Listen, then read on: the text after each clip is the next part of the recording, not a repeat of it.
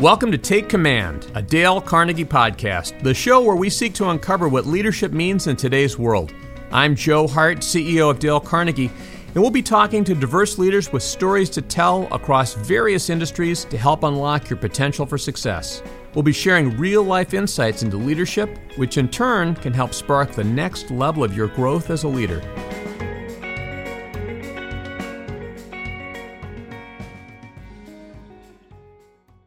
In her time as an executive, today's guest has worked her way through the ranks at a who's who of American retailers, serving as Senior Vice President at retailers such as Talbot's, Gap, and Zales, before venturing out on her own with a focus of giving back to the community. I'm happy to welcome CEO and founder of Gifting Brands, Jeannie Barsom.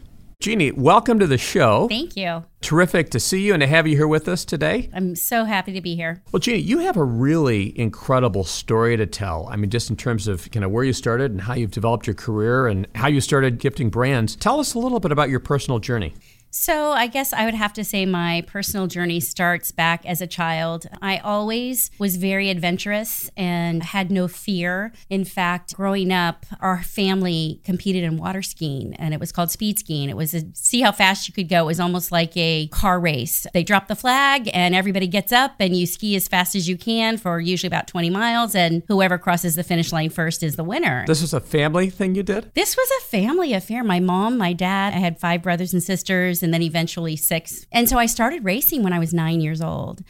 And by the time I was 17, I actually was a 2-time national champion and had the opportunity to go with the U.S. ski team to Australia. And at that time, my goal in life was to break the women's world speed record, which was 105 miles an hour in water skiing. And I was going to go with the U.S. ski team to Australia, and I was practicing for a race. And I kind of made my dad take me to the lake. We had a speedboat, and I skied behind our boat. And I was practicing, and I kept giving him the thumbs up, even though I knew the conditions of the water weren't right for skiing that fast. And I think I was going about 85 miles an hour, and I fell flat on my face. I snapped my neck and broke my neck. Oh my gosh. And so back then there were no cell phones. My dad was a policeman, and so he knew what to do in emergency. So he quickly got me to the hospital.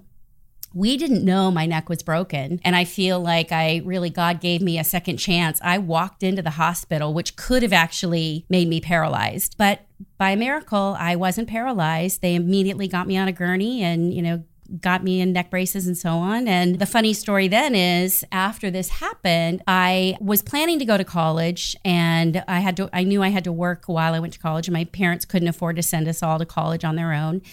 And I needed a full-time job. So how I started my retail career was I went to the local department store called Gottschalk's in Fresno, California, and it happened to be their corporate office as well.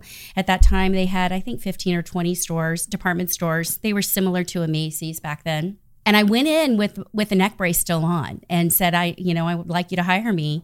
Of course, for liability reasons, they said, we'd love to talk to you, but come back after you get your neck brace off. But again, I was determined. So I did that. I came back a few months later after my neck brace was off.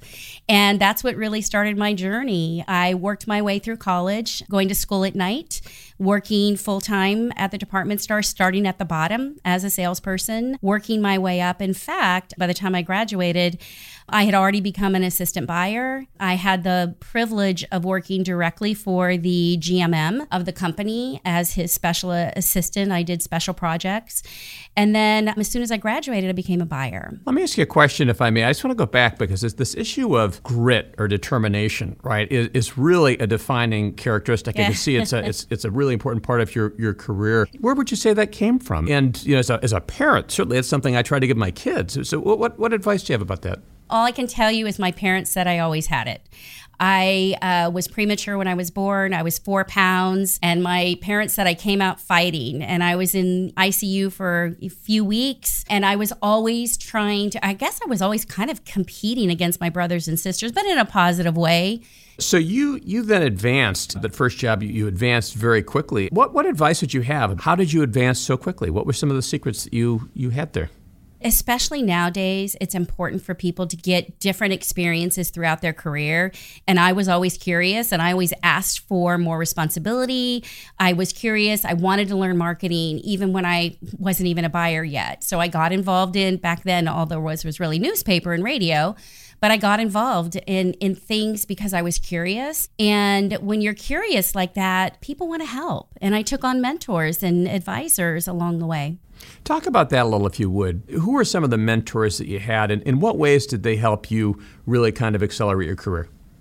You know, I'm fortunate. I worked for some really great leaders and some industry legends like Mickey Drexler with Gap, Jenny Ming, who actually started Old Navy, and some great leaders like Theo Killian, who is actually one of my friends and mentors now. He was the CEO of Zales, and he's now the chairman of the board for Tailored Brands, as well as chairman of the board for A Better Chance, which he actually went through when he was a kid. He's actually one of the first African-American CEOs ever.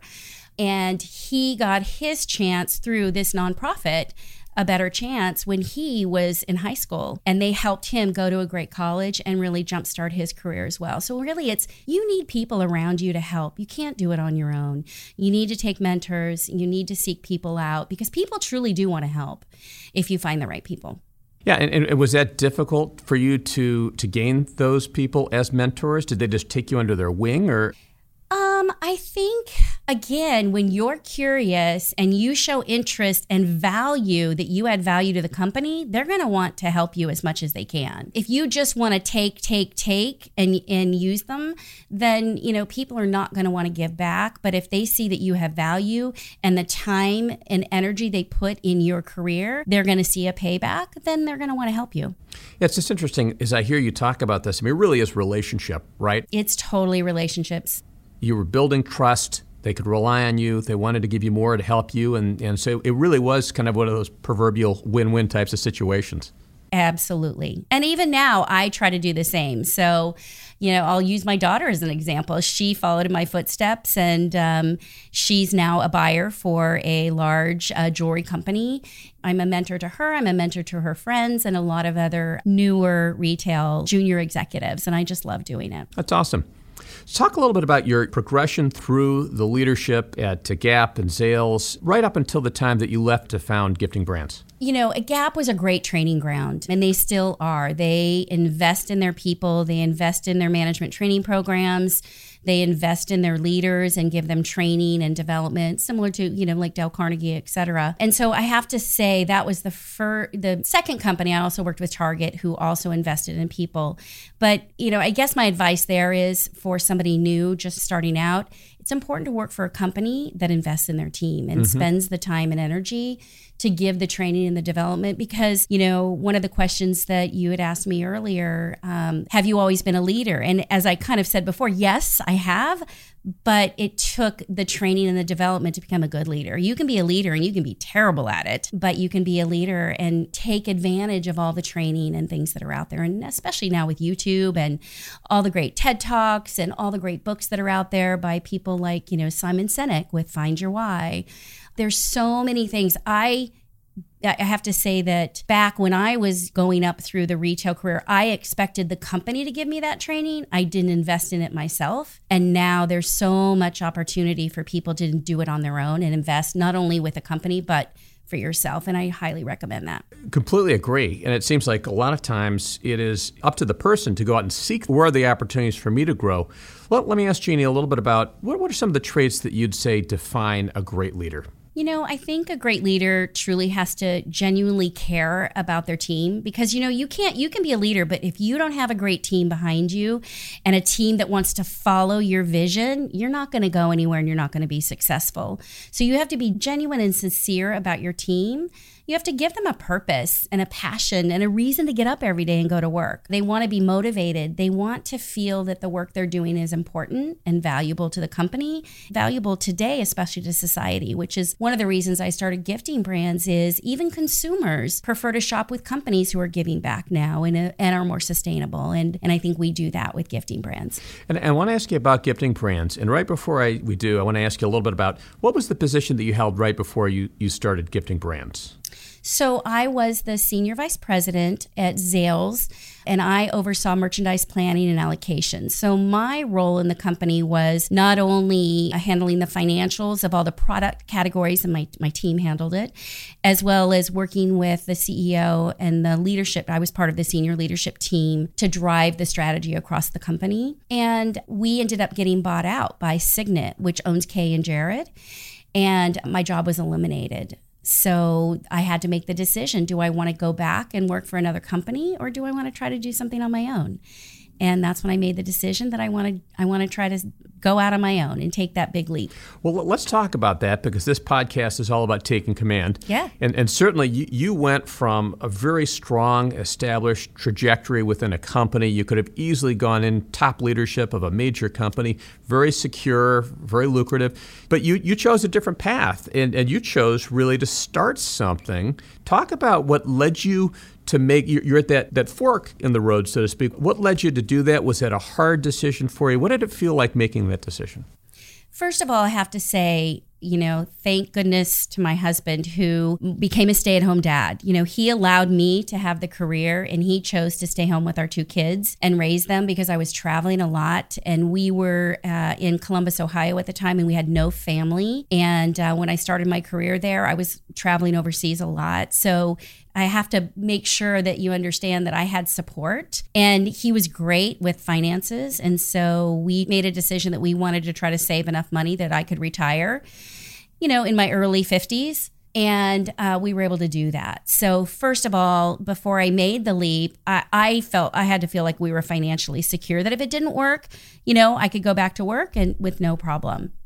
But one of the reasons that I came up with the idea about gifting brands is when I was at Zales, we had $1 million of inventory that when we got bought out, we were able to write off. And it was more expensive inventory. And so being the owner of the inventory for the company, I started researching nonprofits and charities to see if we could donate it and convert it to cash. And at the time, this was in 2014, Cash for Cars was really big. So you could donate your car, it would be sold, and then the cash would go to a charity. So I researched, but I couldn't find anyone doing that for luxury companies or brands, private label brands. And so I decided to research it, and I came up with a strategy, talked with some of my mentors and leaders about it. They loved the idea and said they would support me. And I built a really strong board of directors and board of advisors, and tried to surround myself with really smart people, and especially people who are really smart in areas that I don't have experience in. And with that, we put in for a 501c3, and we got approval from the government. So we were thrilled. We got approval quicker than we thought. Having that backing, again, relationships and people. So many people have come to me and said, tell me what I can do. When you're ready, I want to be part of this, and let me know how I can help you. Whether that's starting kind of a loyalty program and building our tribe, or whether that's connecting with brands and with other executives of companies that I don't know, or even, we've got a lot of people doing pro bono help. I have a woman who's helping me who is a leader in the nonprofit business, and she's really great at marketing, and she's giving her services for free. So many people believe in this that they're actually willing to give us pro bono help. Plus they get a write-off as well, but they're really invested and they want to make a difference. Because when you look at one of the reasons that brought me to this as well is there was a statistic last year actually where there was a big news article where there was over $500 million of inventory from luxury brands and some private label brands, big brands, name brands, that were putting their inventory in landfills because they didn't want it to go to discounters or be sold at really low prices. And they wanted to maintain their higher brand image and be able to sell their newer products at higher prices and not compete with the lower brands. When you look at that $500 million, that was only 5 brands, by the way, destroyed $500 million of inventory. That $500 million could have fed 43 million people. Wow. It's huge. So the opportunity for us, I compare us with what we're doing with a Gilt or Rue La La, which is a discount company. They sell designer brands at a discount, but they're for profit. And Gilt Group, when they first started, they grew to $500 million in less than 3 years. So we have big plans to grow the company.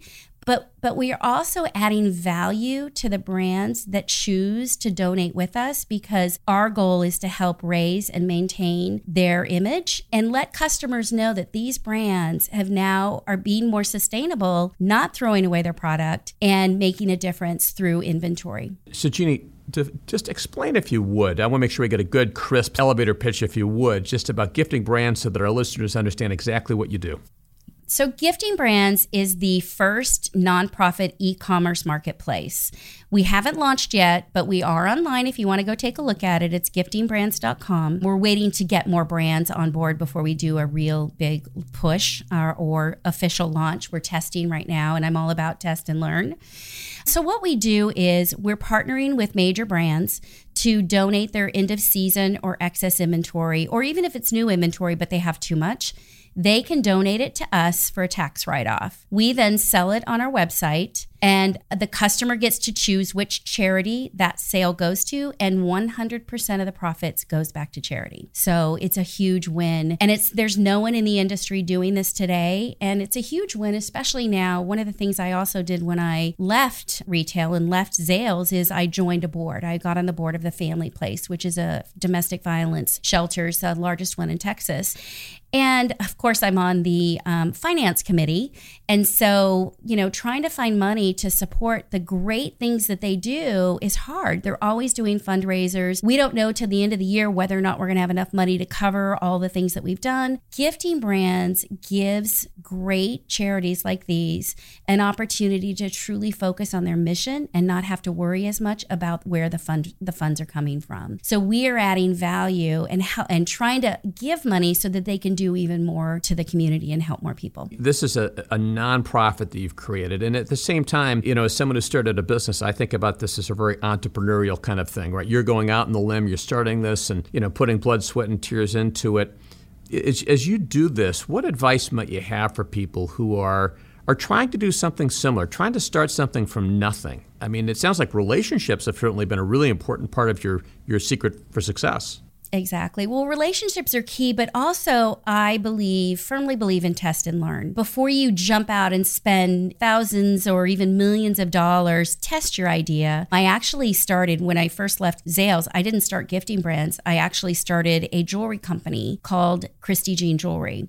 And my purpose then was still mission-based, but it was a for-profit social enterprise. And our goal was to give back 25% of sales to charity. And so we would do charity events for large nonprofits at galas.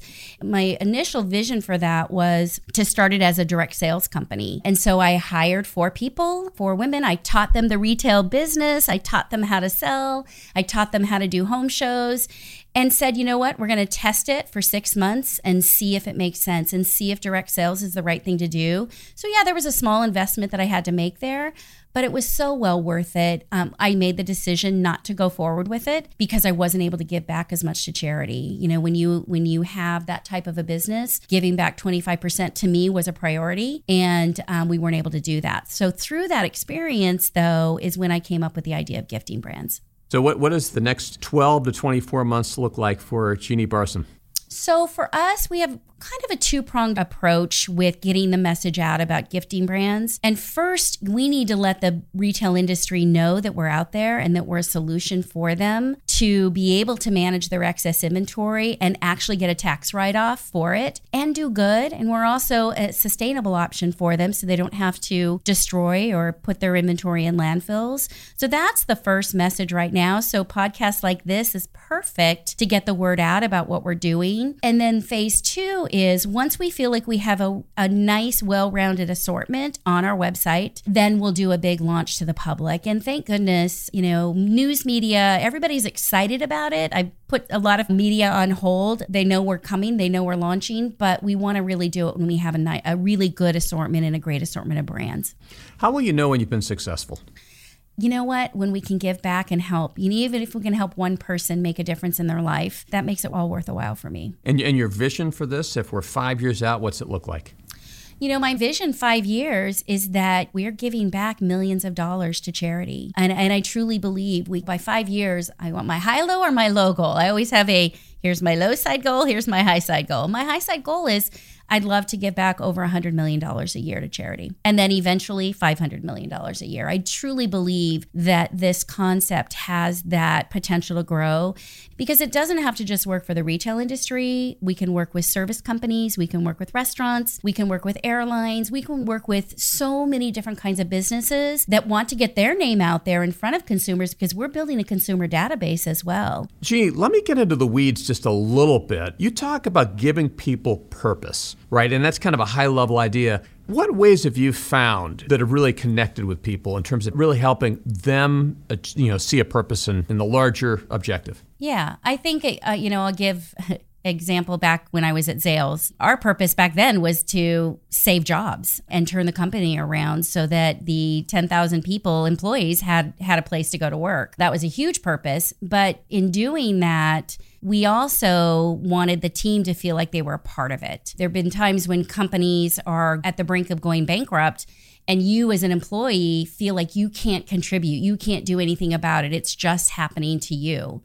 And one of the things that we did at Zales with Theo, who was our leader at the time, the CEO, he hired a great group of senior executives, including myself, and we worked together to come up with what is the company's purpose. First of all, our purpose was to serve our customer. And in doing that, how do we then give them the product that they wanted so that we could keep this company running and actually turn a profit? So we set clear direction. We were communicated constantly with our team, and we tried to inspire them by listening, because you know what? Many of these people had been there for 10 to 15 years. They knew why the company was failing. There were 10 prior CEOs changing directions, changing strategy, and not listening to what the customer was wanting. But because they were in merchandising or within planning, they knew what the customer wanted. And it was really a matter of listening to what worked, what didn't work, and then making them feel like they were important and valued, and using them or using their ideas to help turn the company around. I mean,